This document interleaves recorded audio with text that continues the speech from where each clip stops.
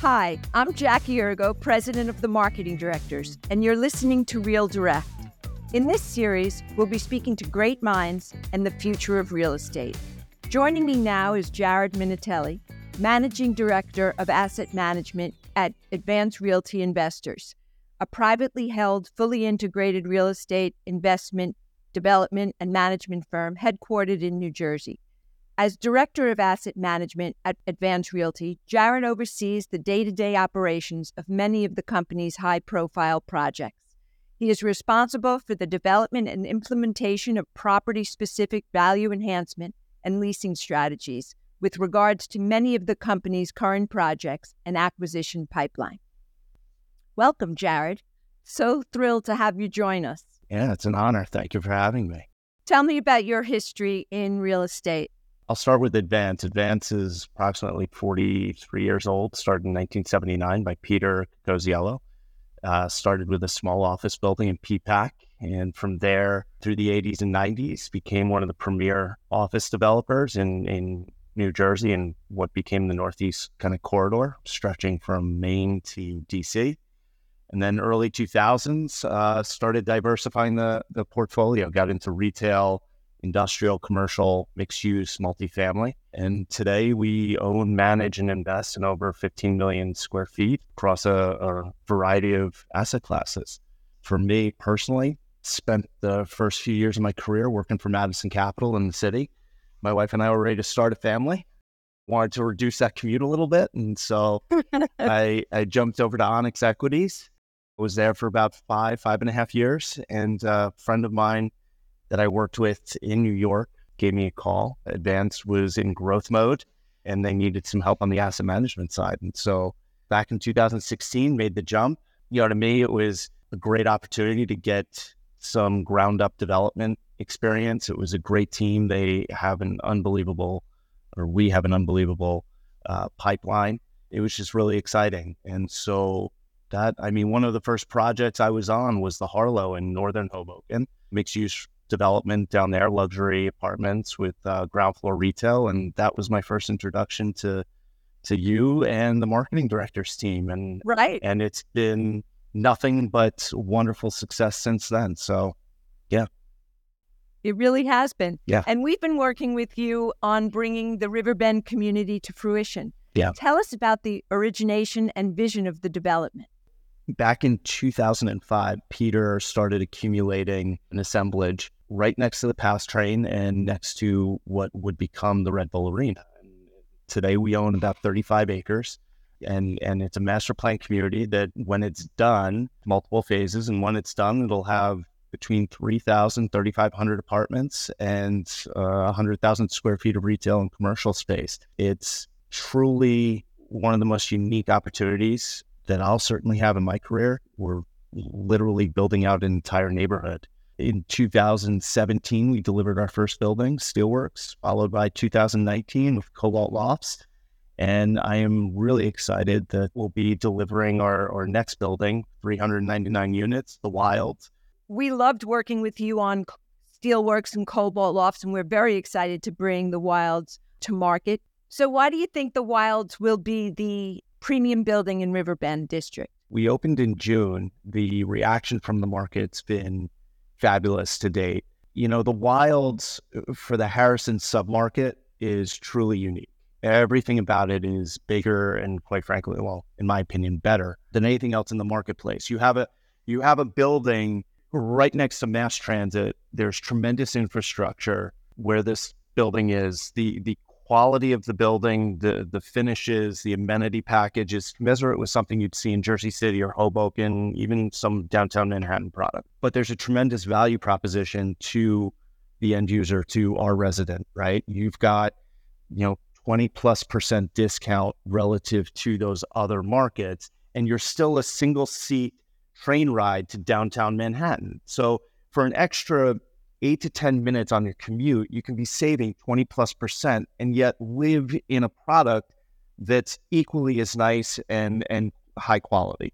And so I truly believe the Wilds is going to change the market down here. It's going to bring a different demographic, a different renter that Harrison has never seen, quite frankly.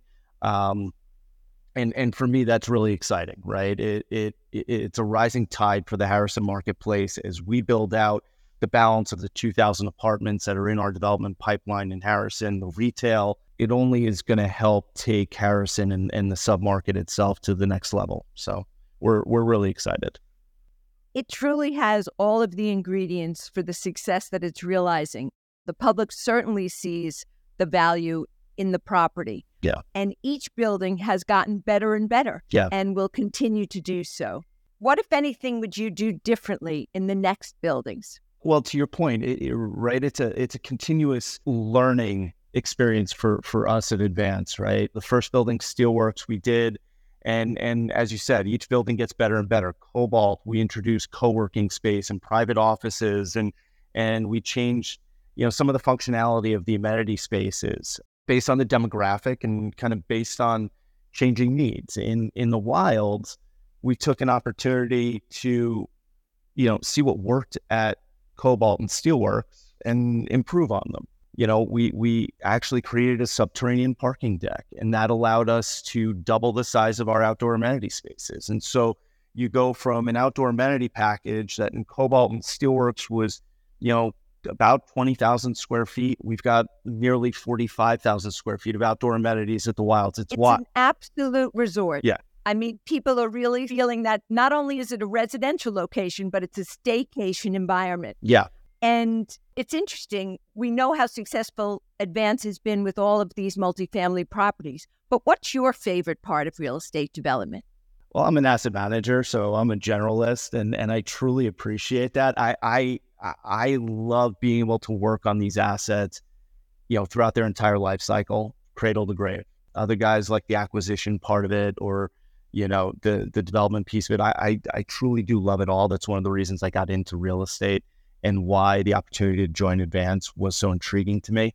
Now, that said, the one that gets me most excited is kind of what we just went through with the Wild, which is introducing it, bringing it to market. You work on these projects for 5, 6, 7 years before the doors actually open to your end user. You're making decisions 5, 6 years, and you're trying to think ahead and get things right. And then when somebody walks in the door and the market appreciates what you did, it's a high. It truly is a high, and it's exciting because at the end of the day, right, we're a service industry, and we're providing these people homes, right? At the end of the day, a long day at work, we go home and we want to be comfortable, and so that's what we're trying to deliver to our end user. It's important. It's arguably the most important thing, and so. When you get that reaction and you see the appreciation of the residents and they build a community there among themselves, that's truly rewarding for me as a real estate individual. I agree with you 100%. It's really fun to bring a product, not only to design it well, but to create a brand and a personality and differentiate it in the marketplace. And I really think we did that so successfully at the Wild. Yeah, absolutely agree. And it's been exciting. Jared, now that we know what you love about it, what do you think is the biggest obstacle and, challenging obstacle for you? On the development side, what we were just talking about, there are a couple of things. One, you are trying to make decisions, long-term decisions at Advance. We're not merchant builders. We're long-term holders of this real estate, right? And so we're trying to make decisions that are going to stand the test of time over 7, 8, 10, 15 years. And that's a lot of pressure and it's a lot of work, right? You need to continually educate yourself and kind of stay relevant to the market. And so that's truly difficult. The other thing I would note, we're in New Jersey. We have a tough regulatory environment here, right? A lot of, not so much red tape, but entitlements and all of the regulatory state requirements that go along with it. As a developer, makes it difficult. And I'd be lying if I didn't mention it. What is the biggest lesson you've learned going through those obstacles? A couple of things. One, like I said, continuous education, right? Staying on top of the market, staying on top of your demographics, and every building, to your point, every building has a personality. Every building has its own, specific demographic. And you need to know that if you want to deliver something that demographic and that building appreciates, number one. So continuous education. The other thing I would simply say is perseverance. Real estate development's not for the faint of heart. You need to have patience and perseverance. You have to believe in your product and your vision and your mission. And if you do that and you take a long-term view of things, you can be successful in spite of market cycles, in spite of those regulatory issues and roadblocks that might come along your way. And so, yeah, patience and perseverance. I agree 100%. We also work together to make sure, as you said, when we're designing and developing, it is years before we deliver. And you have to look to what are the future trends. So that education and analysis of the markets, look how our market has changed in Harrison alone. Yeah. It was all Harrison people when we first started. Now they're coming from Manhattan. They're coming from Brooklyn. They're coming from Jersey City to take advantage of the value that you're developing in Riverbend. To that point, that's why the partnership with marketing directors is so important to us, right? To be able to lean on people that we know, trust, and have executed not just once, but on now 4 separate projects for us exceedingly well. To be able to lean on you guys for that information. What trends are you seeing? And if we're trying to target a certain demographic in Jersey City, what do those people appreciate? What do I need to introduce into my projects that's going to resonate with them if that's the type of renter that we're trying to attract? And so surrounding yourself with a good team of professionals and truly having partnerships with people. It is a team. It takes a village to get these things out of the ground and deliver it and do it all successfully. And so being able to lean on Jackie, you and your team is an invaluable resource for developers like myself. And that synergy that we create at the table is very exciting and keeps every day and every success so rewarding. Yes, absolutely. Jared, what's one word of advice you have to new developers coming into this marketplace? I think I hit on it before. You have to stay relevant, as long-term holders of real estate. If that's your goal, you want to build a portfolio, you need to build things that are going to stand the test of time. You need to build things that are classic. And so I think you've seen it in our designs, right? We stick to things that don't go out of style, right? You go with marble and you go with nice natural wood tones and a lot of greenery and plants and things like that. That stuff never goes out of style. It'll be appreciated 5, 10, 15 years down the road. And so I think staying relevant, understanding what those underlying finishes and amenities and things that do stand the test of time and are also, demographic neutral, right? There are certain things that are appreciated across demographics and across age ranges and income levels and all that stuff. And so understanding what those are and making sure that those staples end up in your product will allow your buildings to remain flexible. They'll remain appreciated by a demographic that changes over time, right? As a market matures, as an evolving market, emerging market, is it a mature market, right? And so as a developer, I would suggest, stay educated, always be learning, always be reaching out to professionals, architects, people like yourself, Jackie, to stay ahead of the curve. Jared, you've been in the business for a long time. Who were your role models? Do I seem that old? No, not at all. But you have been, right? No. 2005 Yeah, is a long time. No. I'm going on 20 years. It has been a long time. It's been a fun ride. Listen, every boss that I've worked for, I've looked up to. I've found myself historically at smaller owner managers on the operator side. And so I go back to my days at Madison Capital, Joe Jacobson, Richard Wagman, big time mentors for me, especially at a young age. And then when I made the jump, John Saraceno and Jonathan Schultz, I know you've worked with the Onyx guys in the past. They were great for me in my career. And then obviously now I look to the Coziello family, in particular, Peter. Peter forgot more today about real estate than I will probably ever know. He's a wealth of knowledge, and I appreciate that he really does push the team to strive for excellence, right? There's a true commitment to excellence at Advance, and we've kind of built that culture of not resting on our laurels. We've got a great pipeline. We've got a great bench of talent at Advance. Peter's done a tremendous job. He's got 3 sons that are in the business, Alex, Dan, and Peter John, and we push each other. We really do push each other. And so I look up to him, for guidance. Yeah, leave it there. We really love being involved in the partnership with you and feel like your in-house marketing and leasing team. So it's seamless. Not only are you our client, but we really do work together and play off each other to ensure the success of a development. Absolutely. In recent years, major cities have experienced mass departures during the pandemic. Remote working, more affordable housing, were highly influential in the migration from dense urban areas. How might people that moved away, do you think, be drawn back to the cities? It's a great question, right? And it's an evolving answer in a post-COVID world. I think the knee-jerk reaction post-COVID was, well, remote work is here to stay, and that's just the future, and everybody can work from wherever. And I think as time went on, companies realized that there's a loss of kind of that creative genius, that spontaneous creativity and value creation that happened in the office place around the water cooler, that doesn't happen vis-a-vis Zoom. And so I think you've seen it over the last 12 months, companies requiring employees to come back to the office to kind of create that value.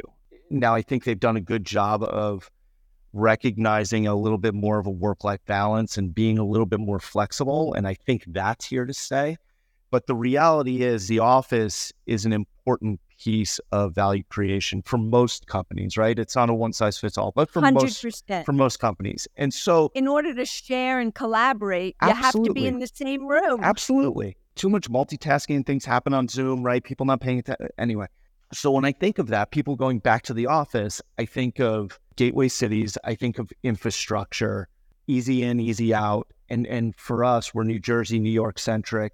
There's nowhere better in the world than New York. And so we always say in our office, don't bet against New York, right? It goes through cycles. We've seen it historically, but don't bet against New York. And so for us, being a single seat train ride into downtown Manhattan, 18 minutes door to door for our residents, we're creating or we're offering that convenience factor to people that we were talking about earlier, right?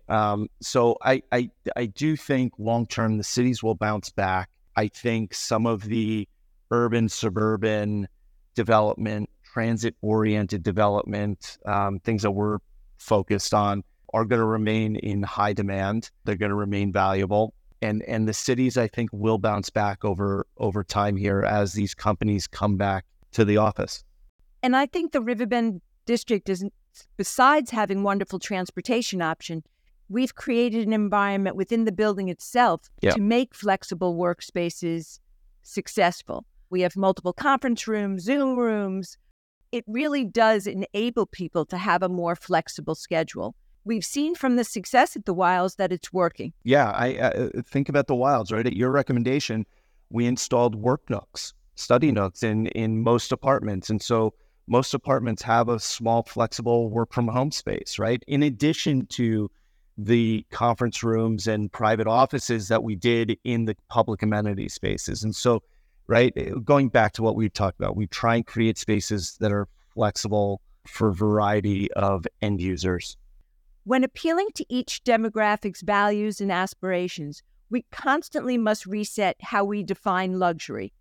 For the next wave of development, how do you incorporate the fluctuating definition of luxury? It's so hard. It's so hard. It changes so rapidly, especially with the technology these days. I remember in Steelworks, you'll remember this, we installed Amazon Echo Dots in every apartment. And that building was introduced in 2017. By 2020, it was irrelevant, right? The technology changes so fast.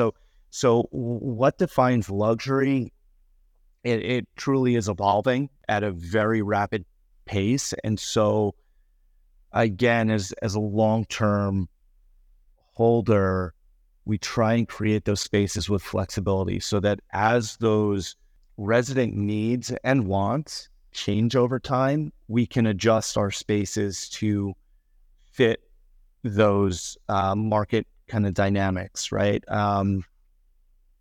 Right now it's all about the outdoor space. Again, a post-COVID phenomenon. Thankfully, with some foresight back in 2010, 11, 12, when we were going through the planning process for the Riverbend District, we designed all of our buildings with outdoor private terraces and balconies. And so that's been a huge hit in the post-COVID world, right? And that's a market differentiator. Nobody else in the Harrison market can offer that. And so that sets us and our product in the Riverbend District aside. The amenity game, it's always, every building has something newer, bigger, and more amazing. I think the opportunity for us in the Riverbend District specifically is that we can build 3,000 apartments over 8 to 10 buildings on a scale that's really unheard of in New Jersey, right? And so for us, the value proposition becomes, well, I can now leverage all of these buildings. I can install a basketball court in one building and, a spa, sauna, indoor lap pool in another building. And I can do a pickleball court in another building. And what we can offer our residents who maybe they live in a building that doesn't have any of that stuff, but they want access to it.